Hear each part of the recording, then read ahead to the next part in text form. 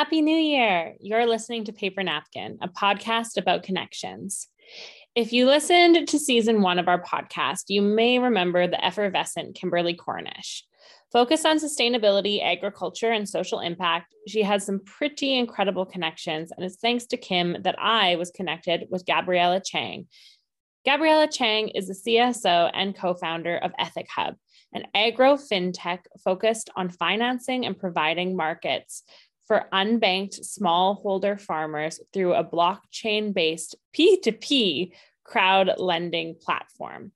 Whether you're an expert on blockchain and cryptocurrencies, or still trying to wrap your head around it all like I am, Gabriella offers us an articulate way of unpacking the value of these powerful tools and shares their initiatives set on building and regenerating the agricultural, economic, financial, and social systems for the nearly 1/4 of folks in this world who are excluded from current financial systems and living in poverty.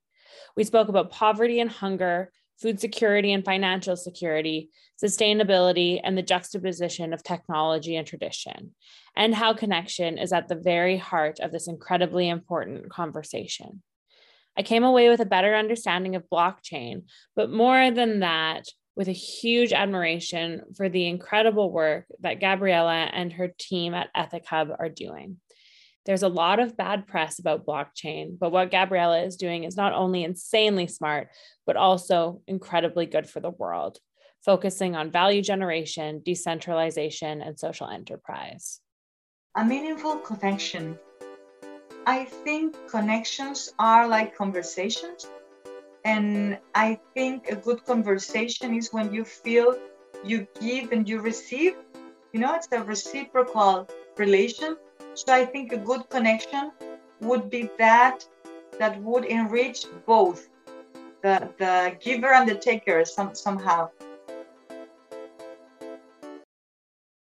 Gabriella, thank you so much for joining me on Paper Napkin. Welcome for inviting me, Kindra. So I'm really excited to have you here, but it's an excitement and a little bit of anticipation, perhaps, because we don't actually know each other. We were connected via Kim Cornish, who was on the very first episode. And I'd love to hear straight from you what you do and why you do it. I work with a visionary team of people that is using blockchain to connect people, to connect complementary regions, to help reduce inequalities and poverties.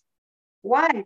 Because I think it's wonderful to find how to mix business and purpose and do that a way of life. That's brilliant. And what brought you into that space? How did you get here? Oh, another connection. My husband was the CEO from this company, and he asked me to help him to edit the white paper that is translated from Spanish to understandable Spanish for non-technical people and then to English. And then I learned a lot about what's the basis of this disruptive technology, which has the power to improve the world in such a way that it was like falling in love on the first sight, as he said. I just get deeper and deeper into the project. And that is how I ended being a co-founder now and fully committed with the project. And how have your expectations around what that was going to be and what that has become, have those differed? Of course. When you start something, especially in a startup, it's like you have a leading idea. And here it's very important to focus on falling in love with the problem and not with the solution. So we start with the idea of the solution. We will have very clear what the problem to solve was. So within a startup, but I think in general in life, you need to be open and willing to change and to adapt, to what's coming on. So this has been very challenging times within the cryptocurrency ecosystem, within blockchain itself, within impact investing, and then with the COVID, who affected everybody, in different ways. So I think this ability to adapt and change, it's something key if you are working with innovation. We need to be open to adapt to what is going on every moment, every time. So the idea is still there. We still are in love with what we are doing, but we don't have any problem changing and shifting to adapt. We say it's like a wave, and we pick the best wave to go to the beach. It doesn't matter if it's one blockchain or another. It's not about ideology. technical ideology, but it's about the purpose we want to reach. And that's like our focus and our vision as a team and as individuals also. And this is an area that I honestly can say I don't know very much about. And I'm really interested in how blockchain and food and crypto and all this disruption, how they all combine, and how you would explain that to an everyday person. Well, the easiest way to explain what blockchain is to think of a ledger like an accounting book. Imagine we have an accounting book and you can write what I have not write down, like sales and purchases. But imagine then, and both books should be equal, right? Like identical copies. But imagine that it's a third book. And this third-party book means thousands of copies of the book we have. So we cannot lose it. We cannot change data into it because it's already written and it's permanent and it's public and it's everywhere. So I think that would be the easiest way to say it. So you cannot say that you did something that is not true because once the transaction of value is done, it's written down and you cannot modify it. What other way of explaining this? People understand internet is for transferring information, right? But blockchain is for transferring value because the files, the cryptocurrencies are files with value and you cannot duplicate them. If I send you a picture or a file or anything on internet, you can copy it and broadcast and send it to as many friends as you want, and you will do copies of this information. But if I'm sending you a value file with blockchain, it disappears from my computer and goes to yours. It's not duplicated. So that's a way of transferring value and not just information. So that's like the very basis of the functionalities of a blockchain. But it's not only that, because if you think cryptocurrencies are to blockchain, like emails were to internet.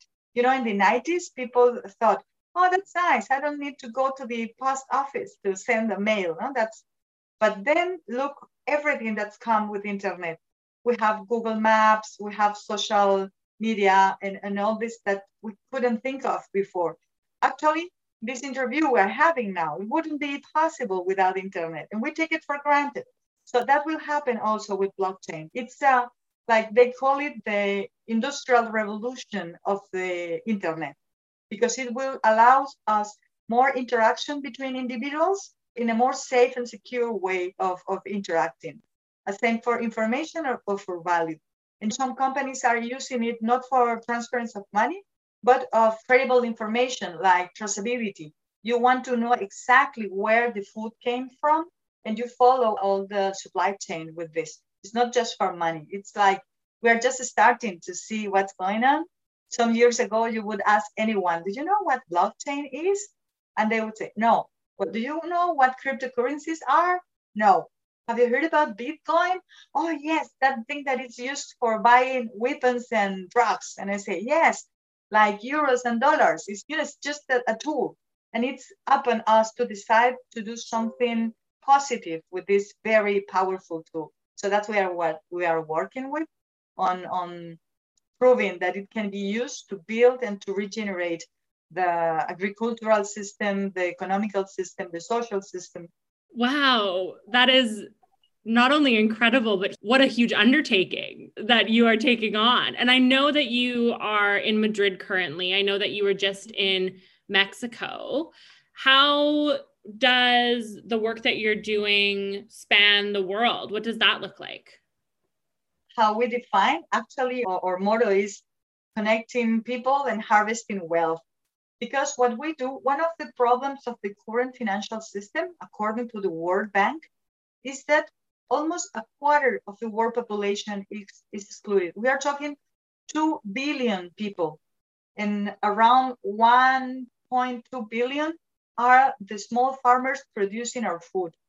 And this is a very unbalanced system, because if it was just a collateral damage, you would say, well, some people is not included. But we're talking 1 out of every 4 people in the world. So that's a huge problem. And what we are able to do with blockchain, maybe you have heard about crowd lending, when people decide to lend between them, between particulars, instead of going to the bank. Well, blockchain allows this crowd lending, which is growing exponentially in the world, but within countries. Blockchain allows the money to do this traveling without going across borders. So what we do is to connect complementary economic regions. For example, talking about liquidity. In Europe, liquidity is so high that if you have your money in the bank, you don't get returns. It's very low. Or even like in Switzerland or Japan, you have negative rates. You have to pay for having your money in the bank. And in the other part of the world, where there is no liquidity at all, where money is very difficult to get to. So people is paying interest over 100% rates, annual interest. Can you imagine that?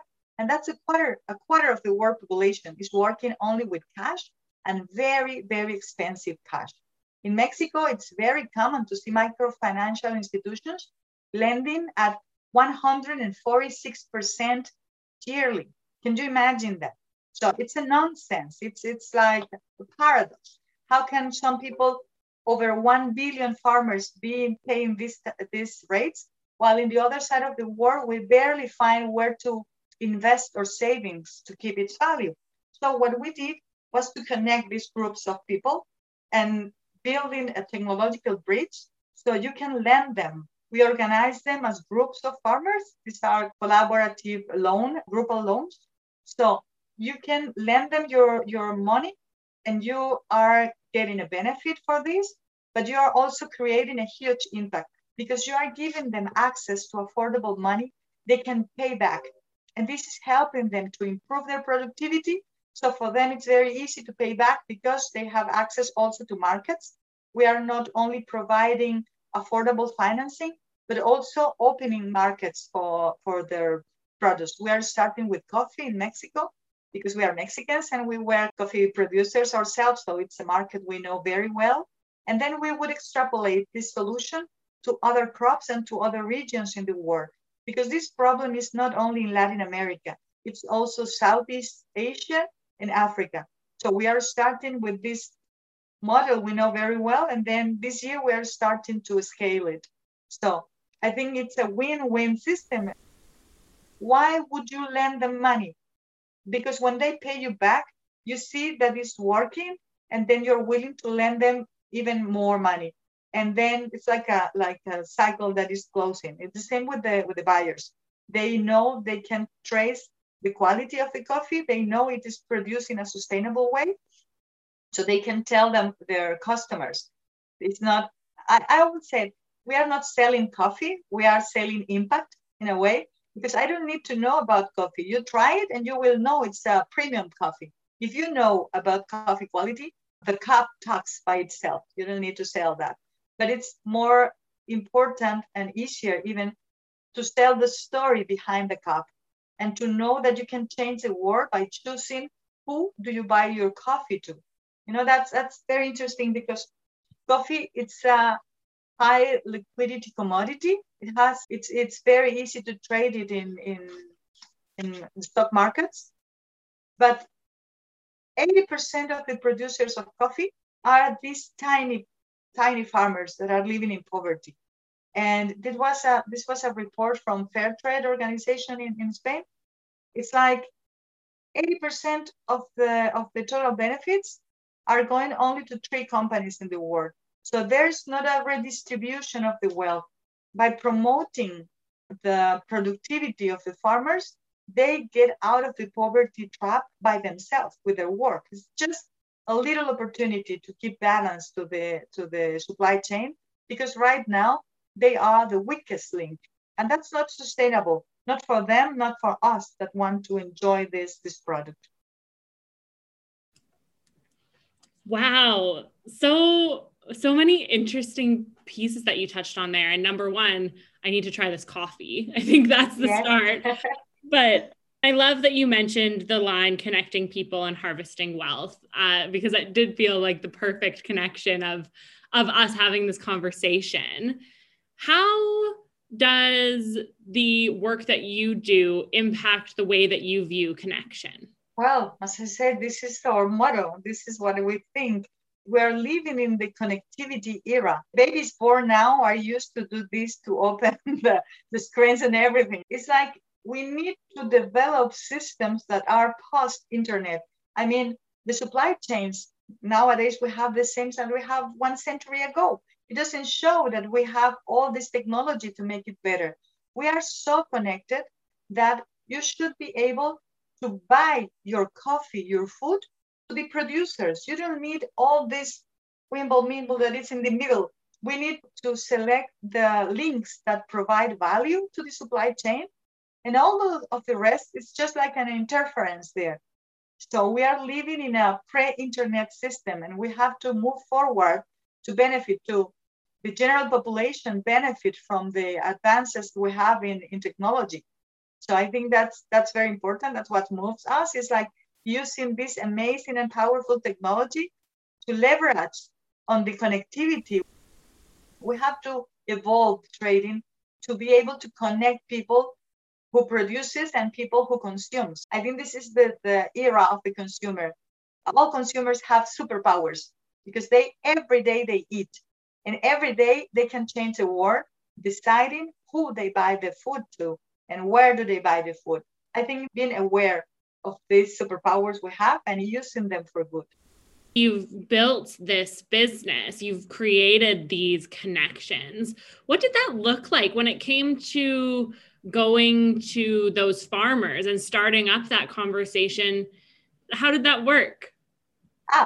It's very easy because we sometimes complicate things because you think you need to explain everything to everyone. And it's not like that. You need to explain the basics of the things. Do you explain someone how WhatsApp works, on how email goes from one computer to the other? No, you just tell them how to use it. You don't explain how it works. It's the same with this. I think that we are working with the base of the pyramid, with farmers that we need to walk 2 hours in a mule's narrow path to arrive to them. They don't have connectivity. Some of them have mobile phones, but there's no signal over there. So they use it when they go down to the cities. So how do we explain them? They know about internet. So far, most of them have heard about Facebook, even if they don't use it, maybe the children or something. So we tell them the money comes through internet, and we are convincing people in the other side of the world to organize and to lend them their money. And we say they are people just like you, honest and hardworking people, maybe a teacher, maybe a lawyer, maybe a secretary, maybe a waitress, and they have the savings in the bank. And the bank doesn't give them much return for this money. We convince them to lend this money to you because you are going to use it to produce money for you and for them. We have beautiful documentary videos of them saying, thank you for trusting us even when you didn't know us. You know what? For them, it's amazing that someone is willing to support them and they don't think they are paying back. What's very enriching of this relation, it's like a dialogue, like a connection between peers, between equals. They are investing in you because they trust in your work. They trust in your experience for growing coffee. They are trusting and they want to help, of course, but it's not out of pity. It's out of hope. It's out of trust. And this is a very enriching conversation, I think, on the both sides.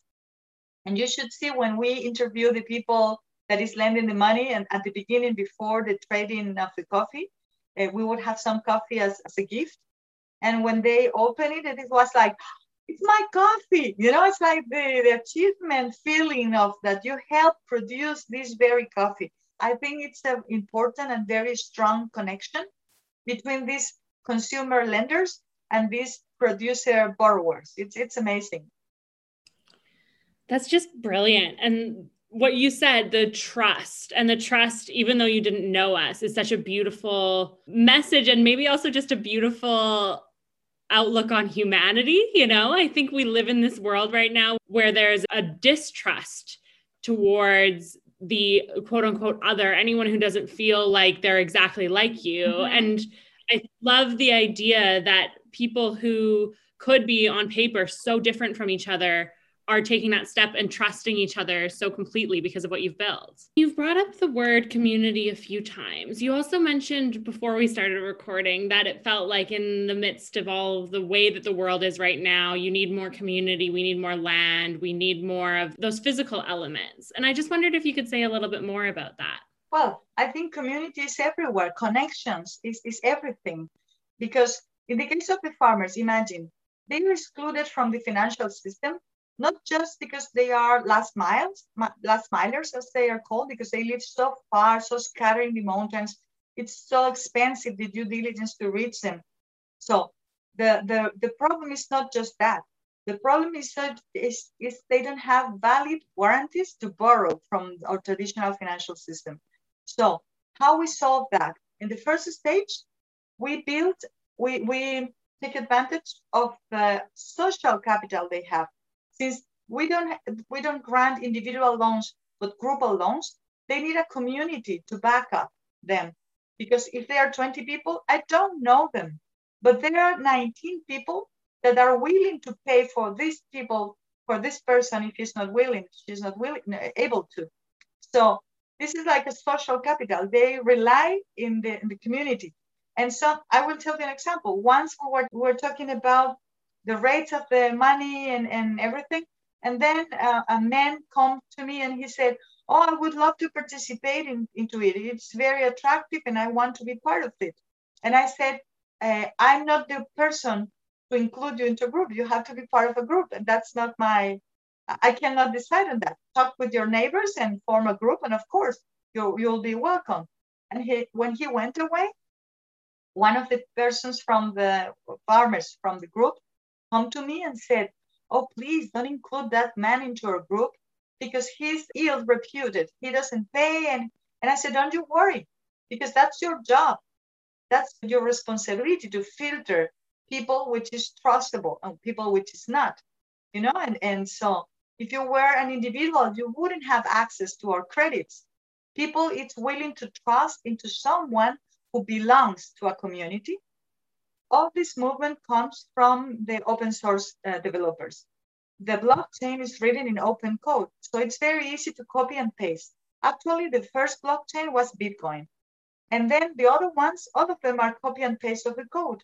The second one that did something really different was Ethereum, which added these smart contracts that I was telling you about.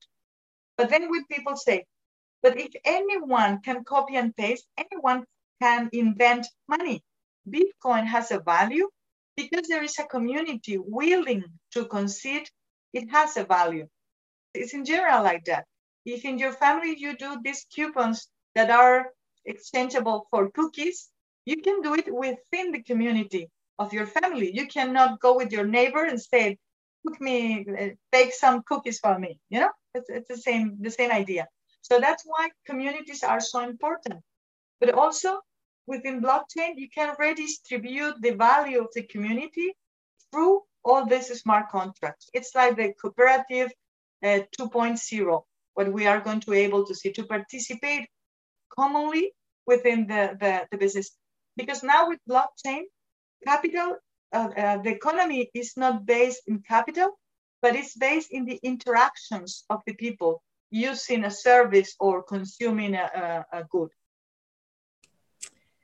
It's so fascinating. As you were speaking, I wrote down the juxtaposition of technology and tradition, because it is this incredible, incredible technology that you're utilizing to kind of go back to basics, to create something that feels like where we came from, yet would be a beautiful place to be where we're going. Exactly. It's amazing, but technology should be that.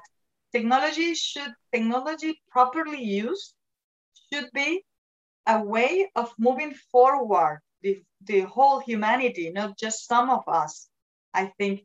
Because if you see, in the last years, it is said 1% of the population owes 50% of the wealth.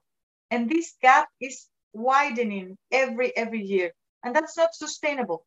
because it's not about, as I said, it's not about equalizing people because we are all different, but it's about having the minimum so the rest can enjoy what they have without being worried about some others wanted to take it because they need it so much. You cannot be as free as you think unless everyone is free in that way. Until everyone has covered the basic needs, then you have a better world to live, even if you work harder so you have more than others, or you're smarter, whatever. But there should be like a common base for everyone because we have the resources. When people said there's poor people because there's no food, we know there's plenty of food in the world. There's a lot of waste on the food, and there should not be one person starving within the world we live in.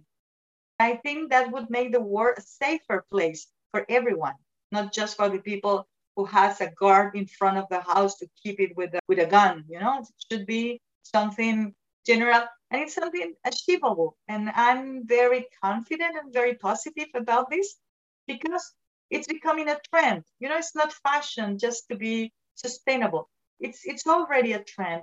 And impact investing is also a trend. And the new wave of innovation is sustainability.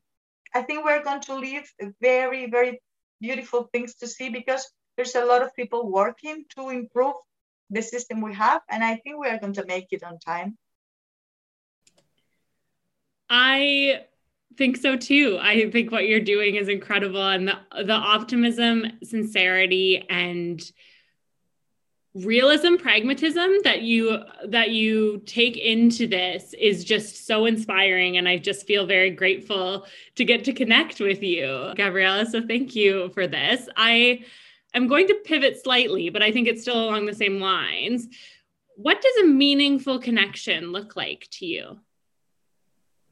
A meaningful connection. I think connections are like conversations. And I think a good conversation is when you feel you give and you receive. It's a reciprocal relation. So I think a good connection would be that would enrich both the giver and the taker somehow. And I love that because I think even the work that you're doing, which is a business connection, has that ability to enrich both sides. And the fact that when you bring something to the table, if the other person is willing to bring something to the table as well, what a deeper and more impactful connection that becomes is a really nice message. Yes, we think we are different from NGOs or philanthropic organizations because we believe mutual benefit is a much more powerful driver to solve these huge problems.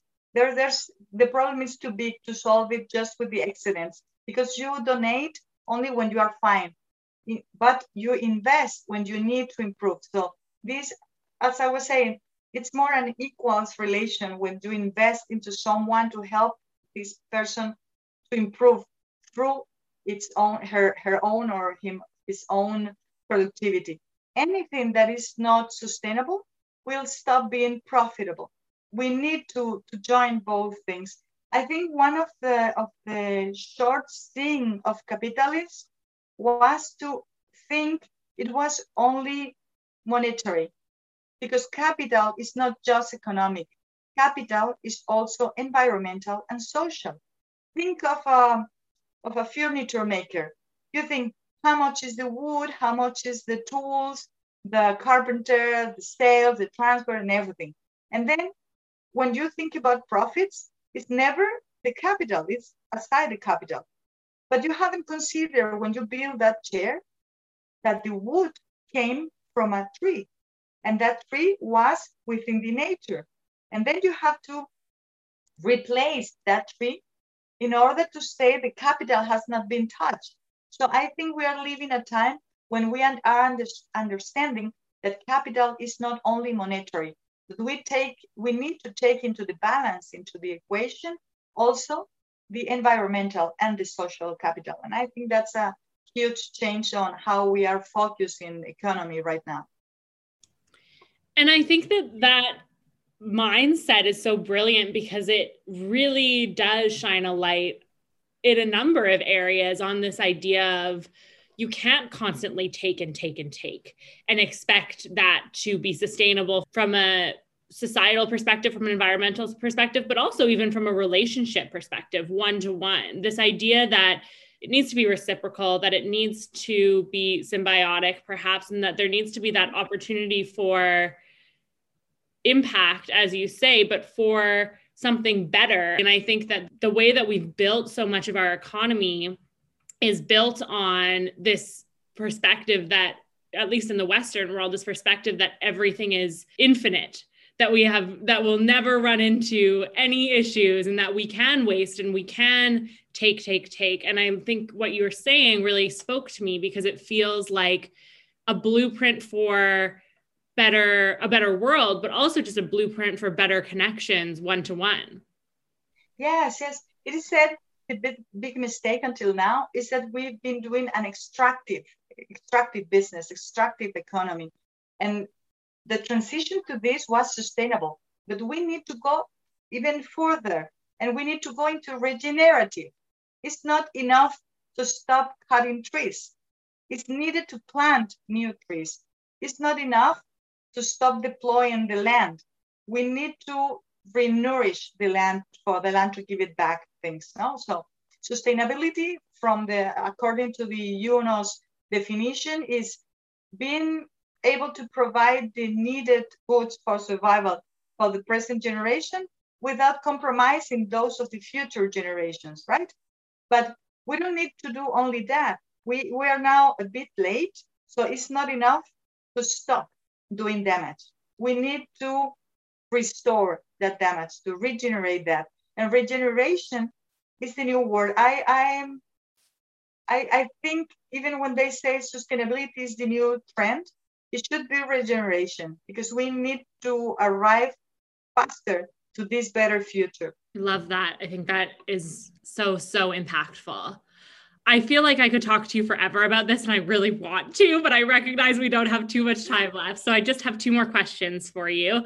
The first one being, what is one piece of advice that you often pass on to others? Oh, one of my favorite words in the last months I've just learned, it's a Japanese concept that is called ikigai.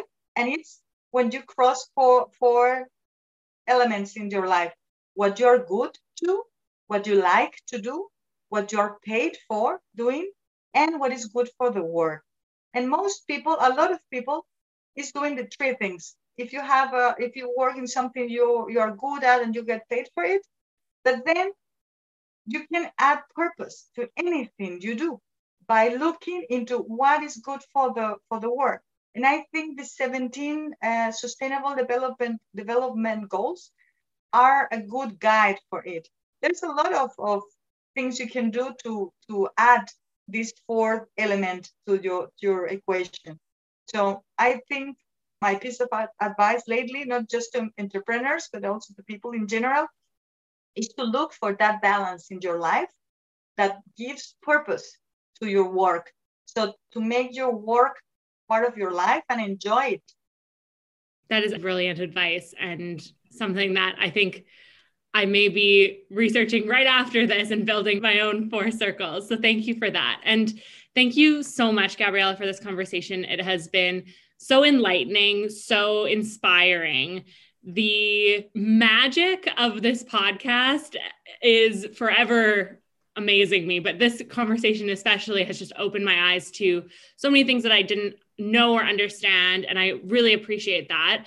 I want to give you a quick moment to let people know where they can find you and find more about what you do with Ethic Hub. What is the best way to connect with you and the business? You can visit our website. It's ethichub.com. From there, you can visit all the information regarding the project, the crowdlending platform. And also you can connect there to buying coffee. We are constantly looking for people willing to drink impact, not just coffee, because we are just opening markets. So that would be wonderful connections. And all the information is there. Now we are selling roast coffee for retail, let's say, consumers within Spain. And we are about to sell also in Italy, France, and Portugal. but we're also exporting to USA and Canada. We're looking for partners to open the trading part. So you're welcome to visit our webpage, and all the information is there. You can look for me in LinkedIn, Gabriela Chang Valdovinos. Having two last names is easier to find people on the word right now. I would love to tell you about the tokens and how a token can build this trust for the people. We are working with the ethics, which is a token within our system. So we design a system where we can all buy these tokens to collectively provide the collateral for these people. So more lenders are willing to lend them because they know if there would be a default, there is enough collateral to cover for it. After 3 years operating, we keep a 0% default. But now with this very technical thing, we think we're going to start scaling and making this platform reach more farmers over the world. Thank you very much for the chance to talk about our project. And I hope you can add to our community and follow us very much. Oh, thank you, Gabriela. And the final question I have for you, which is a question that I ask everyone, in true paper napkin fashion, who should we connect with next and what makes them a great connection? It is my pleasure to introduce Anne Rambaud. She's a specialist on impact investing. She's one of the most interesting persons I know, and she's related to a wide range of projects and people that are changing the world for better. Thank you so much for your time today, and I really look forward to continuing the connections. What an incredible conversation with Gabriela, and what a way to kick off the new year. We have more great episodes for you for the second half of season 2 in 2022, so please stay tuned. And if you can, please rate and review us on your listening platforms. Nice words from you lovely folks don't just make my heart insanely happy, they also help us to reach and connect with more lovely people. We'll be back with another episode soon. Until then, be kind and maybe pass on one of the episodes you enjoyed to a friend or family member. Take care.